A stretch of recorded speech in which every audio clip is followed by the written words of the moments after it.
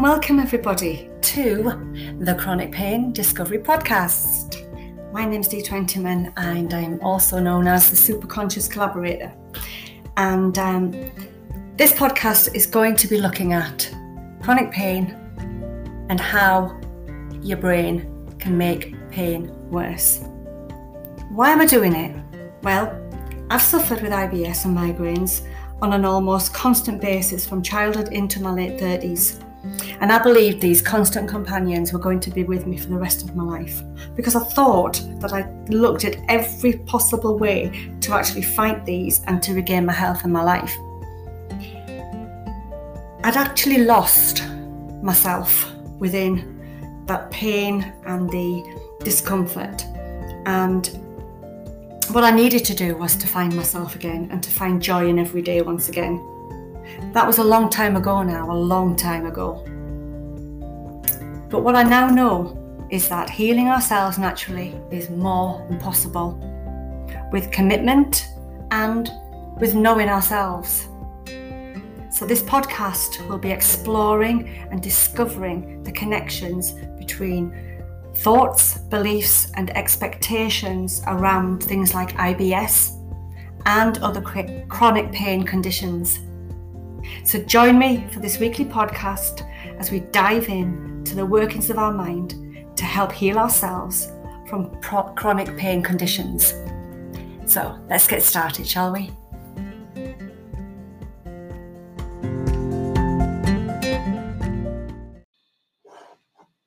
So how does diet and stress affect IBS? Well, it's all to do with the abnormal function of your colon. Because this is the thing that's always present. There's an abnormal function of a person's colon who has IBS. But we also need a trigger that kicks off that abnormal function, and that creates the well-known symptoms that you're probably used to in your life. Quite often, the most likely culprits, most likely triggers are stress first and foremost, and then maybe some dietary issues. And a lot of clients tell me that the symptoms come following a meal or under stress. So when I've explored this a little bit more with them and spoken to them about it, many of them begin to connect the dots and they realise that it isn't an either or situation. So what I mean by that is, it isn't either a food that they've eaten that caused it or stress on its own. But they put that together on the particular day that they experience the symptoms, and they realise it's a combination of both things together at the same time. And that can be a real mic drop moment for many people. Because how often have you said that you can be fine one day with eating a certain food or food group, but on another day, the symptoms are back with a vengeance. You find yourself laid up in bed, ringing work and booking in another sick day, which creates stress in itself, doesn't it? You know, that used to leave me baffled as well. You know, has that ever happened to you? I'm sure it has. So until I had the aha moment in my own life around ridding myself of IBS symptoms, I would think I had to tick yet one more food off my list of what I could eat. Did it help? Well, no, because now I was stressed about how few foods my diet had in it. And then I projected into the future of a life living on lettuce and not having any enjoyment around food. And let's face it, food is one of the biggest pleasures of life. But what is actually going on with our colon when we eat?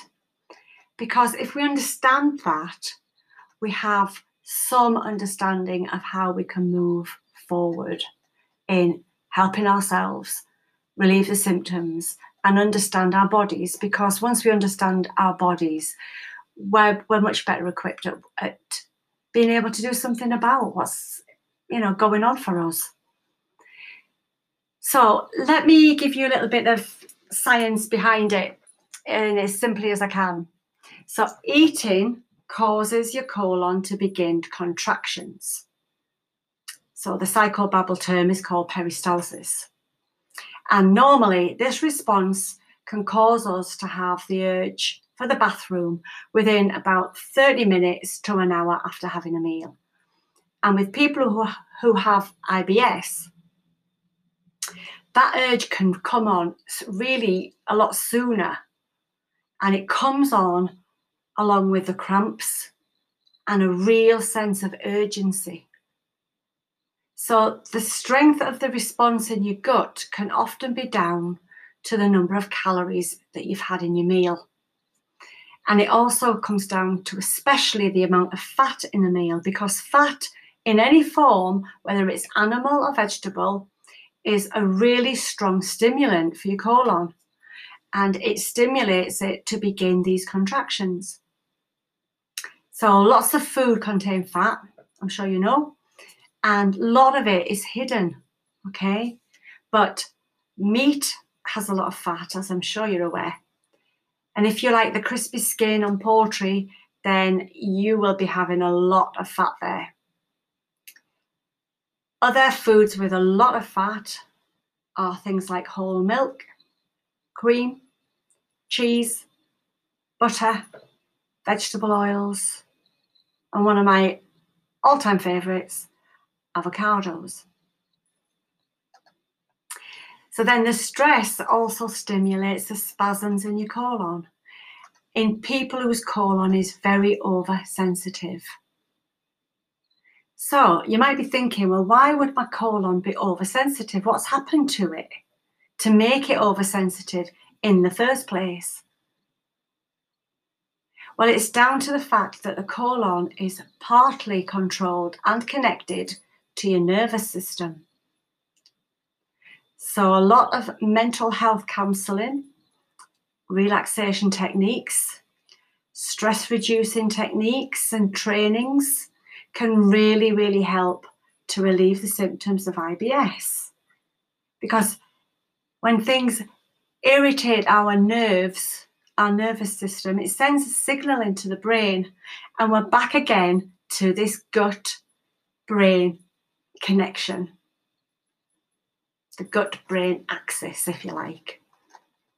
And when I've talked about stress and IBS, it's important that you understand no one's saying that IBS is all in your mind. Your physical symptoms are real. Most definitely they are real and very, very uncomfortable. I know, I had them for years. So what it means is we are actually causing the very symptoms that we don't want. And we don't know we're doing that, and we're not making a conscious choice to do that. I mean, who would? Oh, I think I'll just muck up my day by getting deliberately stressed, putting myself in bed with a stomachache today, rather than the day I planned going out with my mates, because I was really looking forward to that. Yeah, I don't think that's going to happen to you. But what you can do is you can look at the subconscious processes and the patterns that you get into, the patterns of thinking that you get into that have this effect upon your gut. And also a really good diet can help the movement of food through your gut as well. A diet of additive-free, unprocessed food is a great way to help yourself stay well. Now, there's going to be many of you listening, and you're going to be all of various different age ranges. But back in the days of my youth, there were far less additives and no GMO foods. And most of the food was cooked from scratch. There were very few boxes or packets that were opened in order to have a really good meal when I was a child and in my teens and early 20s. Simple, straightforward food that includes healthy veg and a portion of meat or fish for those of you who eat that. You know, that's a great meal. The meat and 2 veg kind of pattern. If you don't eat meat, then that's fine. And you can find another form of protein that you can have. Personally, I've got an intolerance to things like soya and meat substitutes, so I do avoid those. So it's worth noting down in a diary or a food journal, if you like, what foods that you think seem to cause IBS symptoms for you. And then notice if you can see if there's a specific pattern. And you can also get the help of a dietitian, because it might well turn out that you have a real physical intolerance to certain foods. It may be that you've got an intolerance to the pesticides that remain on the surface of your fruit and veg, or any additives that you might be taking in. Things like monosodium glutamate is a massive trigger for many people, and you find that in your Chinese takeaways and processed foods, you know, like potato chips and crisps. What I did is I turned to mainly organic food choices to avoid all of the chances of taking in these additives, these pesticides, and things that weren't good for my body.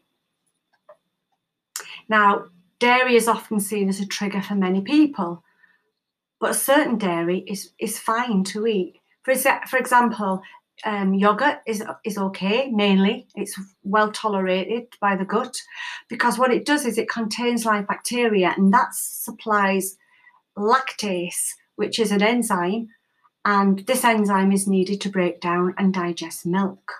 So if you decide to not eat dairy at all, then make sure you substitute with a really good source of calcium. Then we have dietary fibre. Now, this can be a really contentious one, because many people find that fibre can cause major cramping in some people, and yet it eases symptoms for others. So things like whole grains, beans, cereals, these are really good sources of fibre. And if you do tolerate fibre in this way, then it's much better than getting an over-the-counter fibre product from your GP to help with the IBS symptoms you have, such as constipation, for instance. So fibre keeps a good amount of water in the waste products and helps to expel them smoothly out of your body. And finally, large meals cause more problems for people with an oversensitive bowel than smaller meals. So you might want to consider eating smaller portions and more often, or just eat smaller portions and see if your symptoms reduce. And especially if the food you eat, the meals you have, are low in fat and high in carbs. If you find fibre isn't for you, then it's often been suggested by functional practitioners like myself and gastroenterologists to eliminate all fibre from your diet for a while and to go on what we call a white diet for 2 weeks. Now, this means eating a diet of very low fibre foods and things like white breads, white pastas, white rice, and then gradually introducing certain fibre foods back into your diet again, and to see which one of them is your actual trigger. Now, you might be surprised that it isn't all fibre that causes you the discomfort, and you might be pleasantly surprised to know that you can eat some fibre and start to bring balance back into your gut again, into your body. So I found patients in the past have a great relief when eating this white diet, and I know it isn't for any longer than 2 weeks. It's only there to help things settle down in the short term. So I hope that's helped you today with looking at certain things within the diet, how the colon works, how stress impacts your diet as well, and I hope you take something from that and see if there's something that you can put to good use in your own life over the coming days. So until next time, Have a great week.